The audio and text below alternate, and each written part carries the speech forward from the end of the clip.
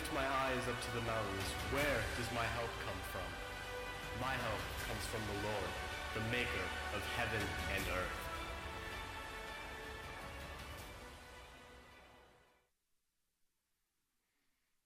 Hey, great to see all of you here today. My name's Scott, and I have the privilege of being part of what we might call our interim preaching team here at South as we're in the process of looking for a new pastor. We have a lot of talented people here at South, obviously, as you could just tell by our worship team. I think we should give them an incredible hand, yeah.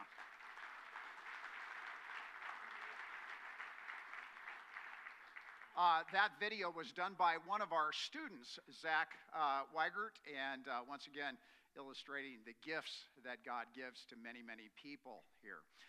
We're going to do a short series on some Psalms the next 3 weeks, and this is going to kind of build a pathway toward our time as we prepare ourselves for Advent.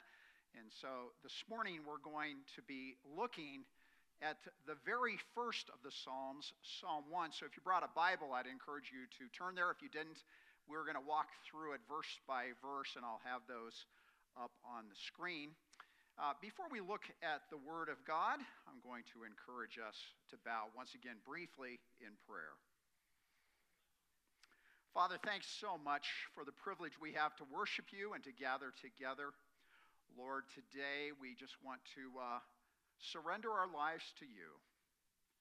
Lord, you are a gracious and kind and compassionate God who loves us and is calling us into a deeper walk with you. I pray now as we look into your word that you would use this time and this text to encourage us and teach us. And we pray all of this in the name of Jesus. Amen. Well, as many of you here know, the largest city in the United States is New York City, and it has approximately 8.5 million people. But what you may not know is that there are also approximately 10 million cats and 12 million dogs who live in the city of New York. Now, when your pet dies in the city because it's all concrete, you can't just go out and bury your pet in the backyard. And so a few years back, the city authorities of New York set up a system whereby when your pet passed, you would call them, and they would send someone by, and for a fee of about $75, they would take the carcass of your pet and they would dispose of it. Well, somewhere along the way, an enterprising woman came up with a great idea. She decided that she could do this service for much cheaper, and so she placed an ad saying that when your pet passed, I'll come by and take care of it for $35. So what she would do is she'd go to the local Salvation Army, and she would buy a suitcase for $2. And then she would go to your house or your apartment, and she would pick up your dead pet, she'd put it in the suitcase, and then she'd get on the subway. Now, if you've ever been on the subway in New York City, you know it's really, really crowded, and theft is a huge problem. So she would set the suitcase down, look away, and then when someone would take the suitcase, she'd go, "Wait, stop, thief." Well, the authorities eventually caught on to her scheme, but what do you charge her with? And then what about those people who stole those suitcases? What did they get when they got to where they ended up? You know, I'd like to suggest that the thieves who stole those suitcases function as something of a metaphor for a lot of people in our society. They've grabbed onto something that they think is going to provide them with happiness and significance and fulfillment, only to find out that's not so. I mean, we know this. We live in the greatest civilization the world has ever seen. It's known the world round for its technology, its affluence, its mobility. Yet I'm not sure that a majority of our citizens today would say that they're fulfilled or satisfied with life. Now, I know that there are some people who say, well, the world is broken, it's fallen, it's a place of pain and misery, and therefore we can't find fulfillment or satisfaction. But Scripture seems to indicate otherwise. Scripture never denies that the world we live in is fallen and that we're broken people.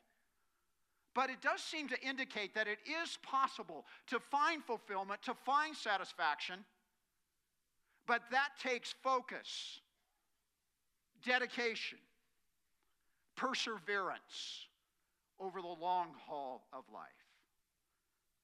And that's what the Holy Spirit wants to teach us in Psalm 1. Look at the first phrase of this psalm. It says, "Blessed is the one." Well, literally the word blessed means to be happy. In the original text, it's ashri. But it doesn't mean happy in the way that most Americans would define it. Now, I don't want to overgeneralize, but I think we know this, that in our culture we think of happiness in terms of bigger houses and nicer cars and more exclusive vacations, comfortable retirements, excellent health with a minimum of pain and problems. But ashri is different than that. It doesn't mean having a problem-filled life or getting to do whatever we want with no hassles or no headaches or no heartbreaks. Ashri literally means to be satisfied, to be whole, to be complete, to be blessed. I think we could most accurately describe it as having a sense of success, a feeling of fulfillment. I think all of us in this room today have felt that way at certain points in our lives. You probably felt that way after you worked really, really, really hard and you finished your degree in college or in grad school. Maybe you felt that way after you finished a long-term project at work and it came off really, really well. Maybe you felt that way after you did a long-term remodel of your home and it turned out exactly how you wanted. Melanie and I have some friends, and a couple of years back, they successfully launched their oldest son off to college. They felt success. They felt fulfillment. So after they dropped him off, they went to a restaurant and then they posted this picture on Facebook. They titled it, "Heartbroken." Well, that's the blessedness, friends, that the psalmist is describing here in Psalm 1. Feeling complete and satisfied and fulfilled. And men and women are intrinsically wired to seek that out. And the psalmist affirms that search. He says that it's possible to find, but we have to do two things. The first of which he tells us in the rest of verse 1. Look what he says here. "Blessed is the one who does not walk in the counsel of the wicked, or stand in the path of sinners, or sit in the seat of scoffers." First of all, the psalmist tells us that what we need to do is boundary the bad.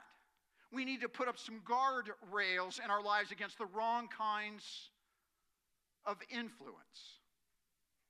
I mean, most of us, when we were growing up, our parents wisely told us, make sure that you choose your friends wisely, because your friends are going to have a lot of influence on you, so choose your friends well. Well, what the psalmist is doing here is pretty much the same thing. He's instructing us to be really, really careful with who and what we let into our hearts and our minds and our lives. And to reinforce that, what he does is he describes this downward progression of bad influences. It starts with the counsel of the wicked, and then it moves to the path of sinners, and then it ends up in the seat of mockers. Let me translate this for us and put it in the vernacular. It begins with the undue influence of ungodly information, which over time, if we allow that into our lives, leads to a series of immoral choices, which ultimately leads to the stubborn habits of opposing God and rejecting everything that his kingdom represents.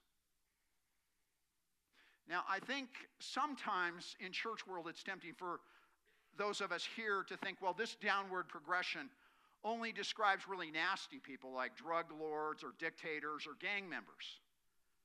But the psalmist is using these phrases, friends, to refer to ideas and people and practices that reject God and oppose his truth. Collectively, I like to describe this and put it under the label of what I call practical atheism. It's the belief and the philosophy that life can be interpreted and then lived out without any reference to God, without any submission to the way that He's created reality. In other words, God never is, and He's just not part of the picture. Now, we all know here that one of the most powerful forces in our lives, in our culture today, is the media. I mean, it reaches all the way from Hollywood and New York to network TV to all the information we download on our phones. Now, there are exceptions to this, so I don't want to overstate it. There are exceptions. But generally speaking, friends, in our culture, the media never lets God into the room. One of the TV shows I really, really like is Elementary. And it's basically a TV show about these detectives who solve murders. And I like Sherlock, and I like Joan, and I like Captain Gregson, and I like Marcus. I like the characters. But God is never, ever a part of their worldview. He's never, ever a part of their life. God simply is never in the room. And while I like the show, I have to be careful to think that through. And what's probably closest to reality in that show is that no one on that show ever smiles very much. They don't seem to be very joyful or fulfilled. Maybe only for a brief moment when they catch a bad guy. Now, I know that there are some folks who would argue, well, what we need to do is we need to just withdraw from the culture in order to avoid that kind of thinking and that kind of influence. But friends, the psalmist doesn't say that we can structure our lives where we can never encounter those kinds of ideas or those kinds of influences or those kinds of people. That wasn't possible in ancient Israel. It wasn't possible in the early church. It's certainly not possible in 21st century America. What the psalmist is telling you and me is if we want fulfillment, we want success, we want satisfaction in life, the first thing we have to do is boundary the bad.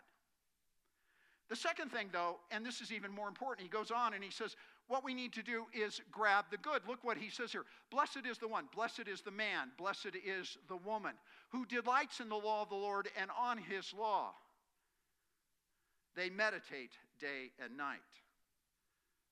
Now, the word that's used here in this context for law originally meant all of the Old Testament scripture, from Genesis up through Malachi. But from the perspective of the New Testament, we would need to interpret it as all of Scripture from Genesis to Revelation.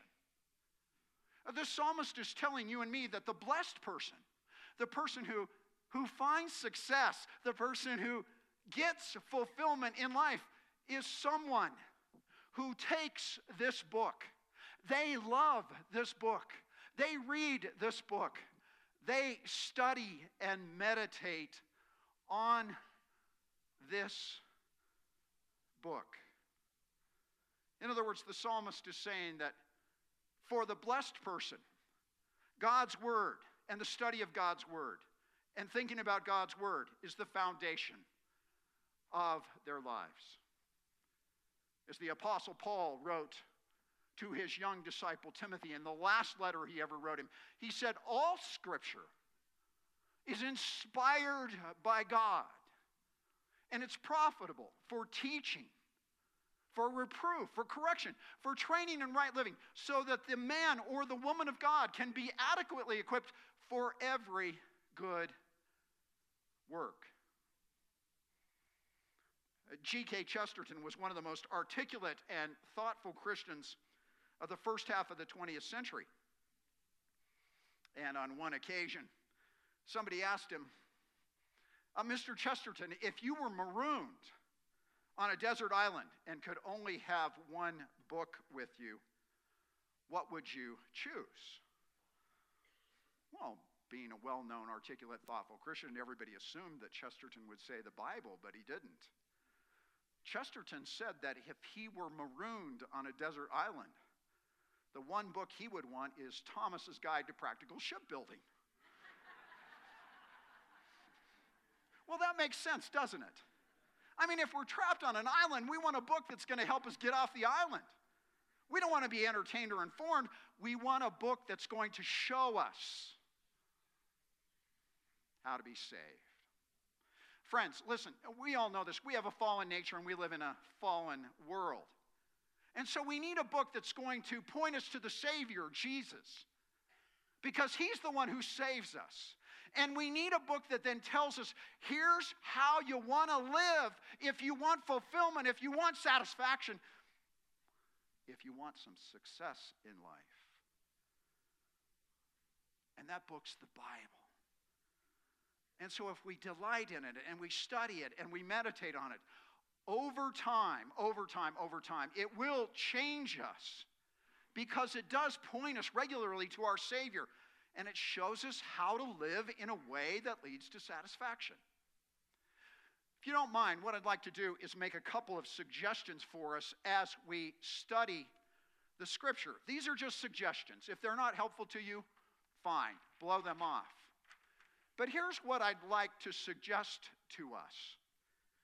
That when reading the Scripture, first of all, do so at your best time. Some of us in here are morning people. Some of us in here are evening people. Some of us in here get our mojo from noon to 1, whatever it might be. Friends, I want to suggest that find your best time of the day and take a little bit of time to read the Scripture during your best time. I'm a morning person. I need to read the Bible in the morning. If I try to read the Bible at night, I guarantee you I'm going to fall asleep. That's just not a good time for me. Find your best time. But then secondly, I'd like to suggest that as we read the Scripture, we go slower and we go deeper. Now, there are people who say, well, what I want you to do is read the whole Bible in the course of a year. And sometimes for some people in some ways that works. You might be one of those smarty pants people. You can read the whole Bible in a year and it's going to help you. Most of us, though, I would like to suggest, are much better served by going slower and deeper.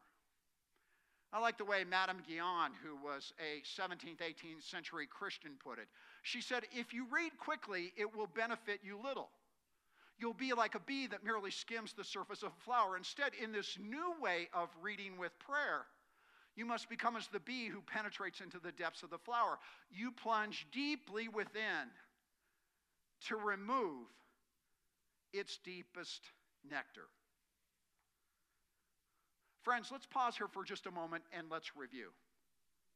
In these first two verses of Psalm 1, the psalmist has argued that if we want to find fulfillment in life, what we need to do is boundary the bad and then grab the good. He's saying we need to guard against the influence of practical atheism and then build our lives on the Bible. And yet, in all honesty, that approach strikes us, at least it does sometimes, as naive at best and untrue at worst. I mean, let's be honest. We look around the culture today and we see sports stars and movie celebrities and hedge fund managers and politicians, and they could give a rip about God. They mock Jesus. And yet they're prospering like crazy. And yet, on the other hand, there are thousands and thousands of Christians around the world today who are suffering pain and persecution. In fact, in your life right now, you might have a neighbor or a coworker or somebody you sit next to in school, and they don't want anything to do with God. And yet, by all outward appearances, they seem to be really happy, really healthy, maybe even wealthy. And so sometimes, why we don't voice this in church world, deep down we wonder if the psalmist was deluded or if he was living in some kind of a spiritual bubble. Now the reality is sometimes God's people do really suffer and the ungodly do prosper. You've seen that, and so have I. But over the long haul of life, those results almost always get reversed. And that's why the psalmist tells us to build our lives on the Word of God. Look what he says in verse 3. That person, the person who builds their life on Scripture, that person is like a tree planted by streams of water, which yields its fruit in season and whose leaf does not wither. Whatever they do prospers. Well, the psalmist is using an agricultural metaphor here, and given his culture, that makes perfect sense. He says that the person, the man or woman, who builds their life on the Scripture, they're exactly like a tree that is planted next to a stream of water where it gets nurtured and it gets refreshed and it can grow. Now, he lived out in the Judean desert, and it was completely dry there, so any kind of a stream of water was viewed as a source of life. Any of those of us who live here in Denver realize this is a high desert as well, and so we love water. You need water to nourish trees. And sticking with the metaphor here, you know trees always require lots of water, and even with lots of water, it takes time for them to grow. And let's remember that fruit trees, whether it's an orange tree or a peach tree or an apple tree, they only bear fruit in their season. Friends, the psalmist uses this picture to let us know that we will have a positive impact on our families and our friends and our communities. We will find fulfillment and success and satisfaction. But that always, always, always takes time. See, I think there's another reason we tend to dismiss this kind of teaching when it comes to the Scripture is because we all live in a society where we have tons of technology and everything happens now. I mean, years ago when I was in grad school, I worked part-time for Domino's Pizza, and that was when they promised 30-minute delivery. Yeah, they even had an ad campaign that says, "We sell delivery, not pizza." And if you've ever eaten a Domino's pizza, you know that's true. Well, that was a long time ago. Our society is so much more fast-paced now than it was then. I mean, think about it for a second. You order something from Amazon and it's here in one day. You go to Starbucks and it's up for you in 1 minute. You Google something and it's now. It's now. So from the perspective of American culture, it's hard for us to wait and see the Lord bring fruit into our lives. But my experience and my observation over the years now tells me that the psalmist is right. But it always takes time. One of the wisest, most productive people I've ever met in my life is a woman who is now in her late 80s, and she's in a senior care center. And she came from a really, really hard background. Never knew her mother, who died when she was a little girl. She was raised by her dad and her uncle in poverty. She eventually kind of climbed her way out and got her undergraduate degree, and then eventually got a couple of graduate degrees, and eventually went into ministry and counseling. She's one of the wisest people I've ever met. And one time I sat down with her and I said, "How did you get to be so wise?" And she said, "Well, I've been studying two things for 40 years. I've been studying people and I've been studying the Scripture.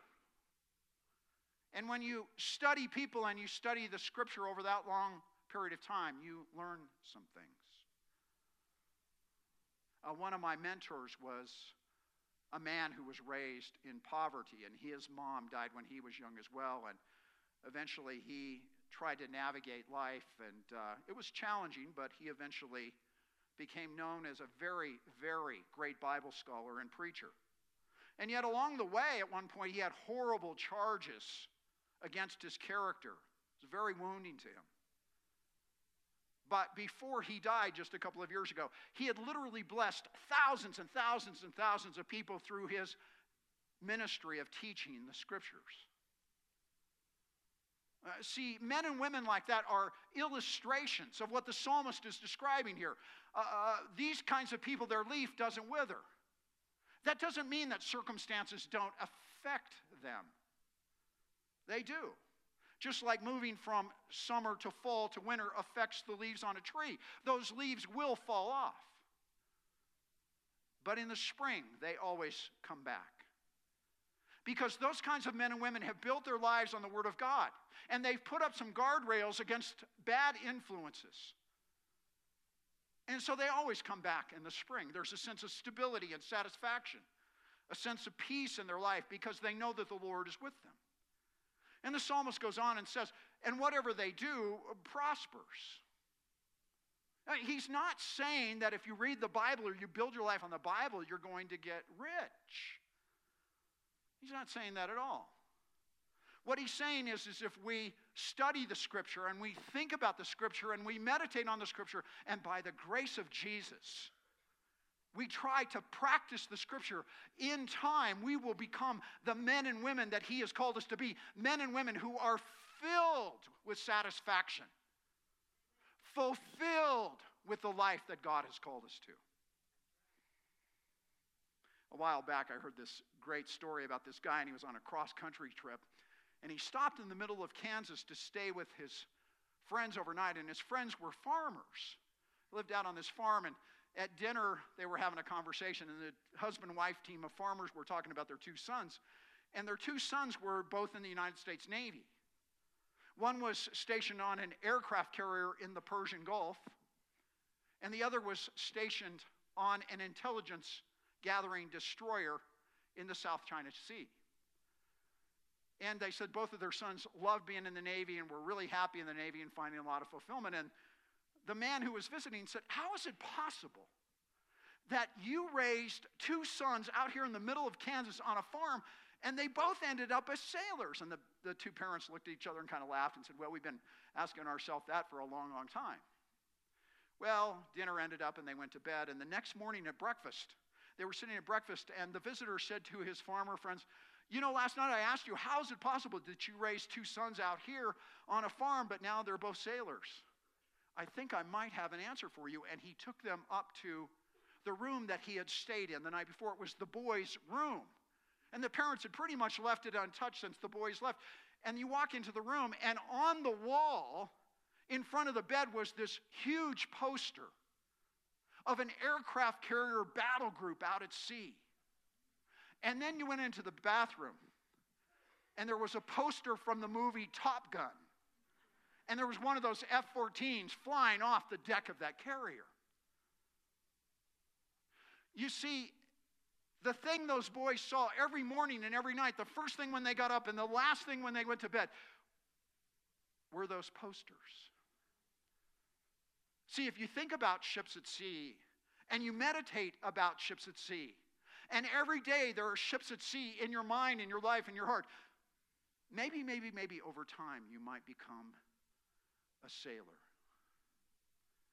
If you think about the Scripture, and you meditate on the Scripture, and by the grace of God you try to live out the teachings of the Scripture over a long period of time, you might become a saint. But that's not true of those who go the other direction.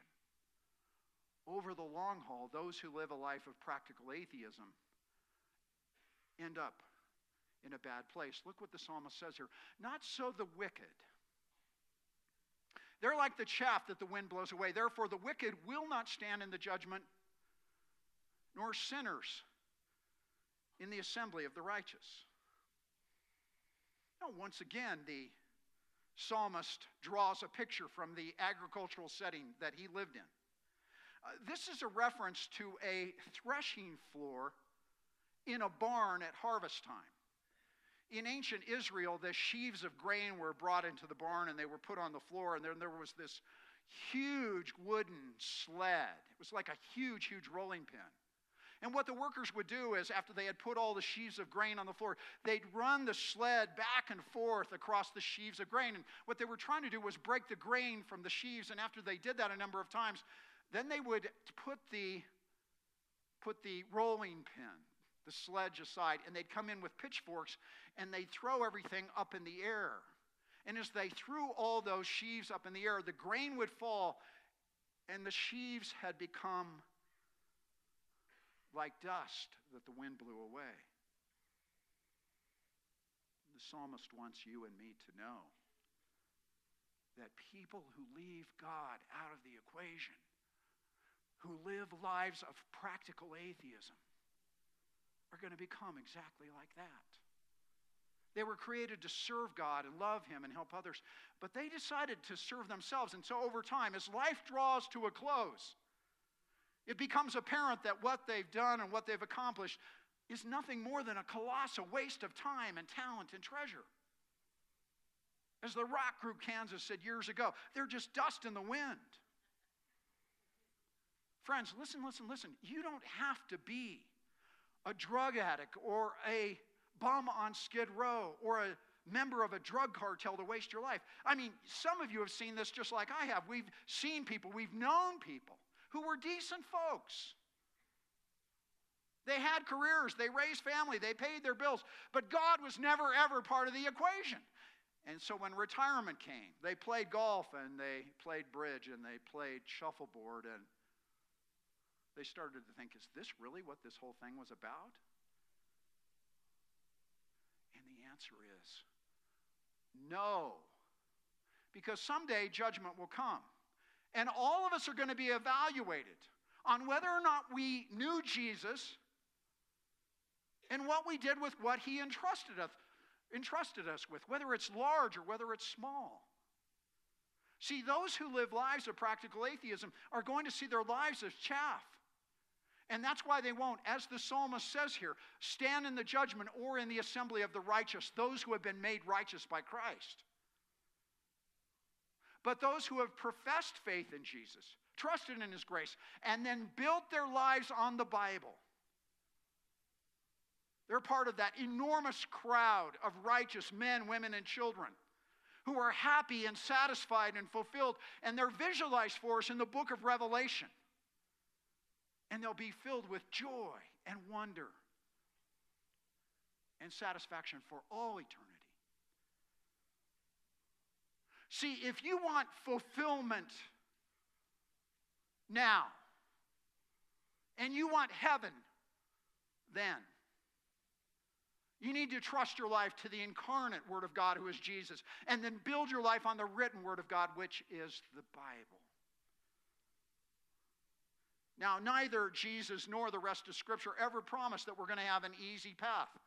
They both tell us, though, that our Heavenly Father will provide His providential protection as we walk through life and try to live by the Scripture. Look what the psalmist says here in verse 6. For the Lord watches over the way of the righteous, but the way of the wicked leads to destruction.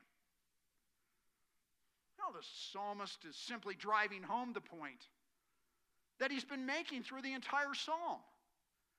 There are two roads in life, two paths which people take, which over time lead them to two entirely different destinations. One road is built on the moral and spiritual independence of people who foolishly think they can leave God out of the equation. They think they're the master of their own fate, the captain of their own ship, the shaper of their own destiny. But that's a dead-end road that leads to destruction. Jesus said the same thing. But the other road is the one that's built on the love of Christ.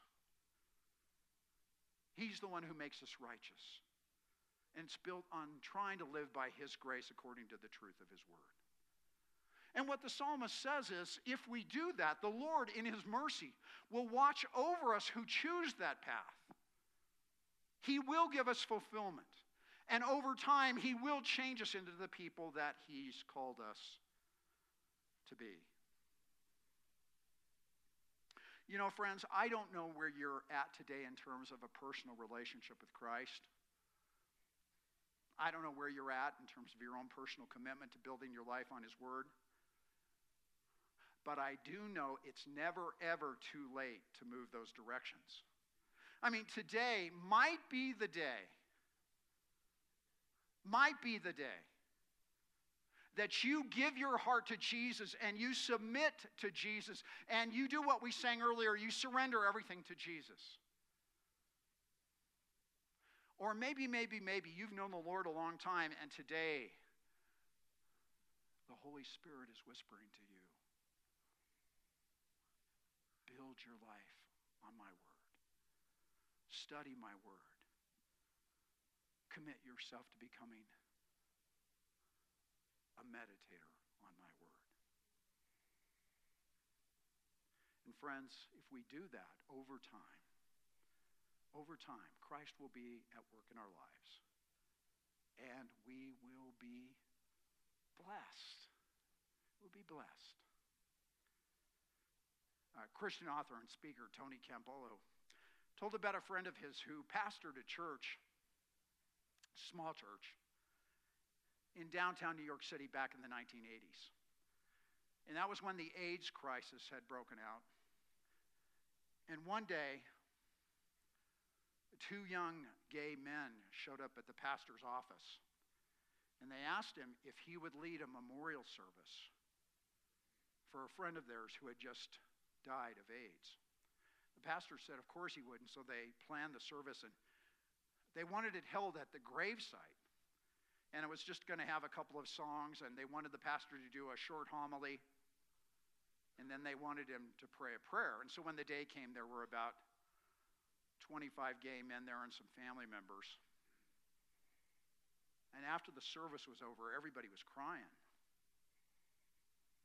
The pastor wasn't sure to do, so he just said, is there anything else I can do to help you? And one of the guys in the crowd said, well, when I was growing up in church, they always read Psalm 23, and you didn't read Psalm 23. Would you read Psalm 23? So the pastor read Psalm 23. And after that, another man said, I know that somewhere in the Bible, it talks about there's nothing that could separate us from the love of God. Would you read that? And so the pastor turned and read that beautiful, beautiful passage, Romans 8:28-39. And so for the next half hour, he just read scripture after scripture after scripture. And then they broke up and went home.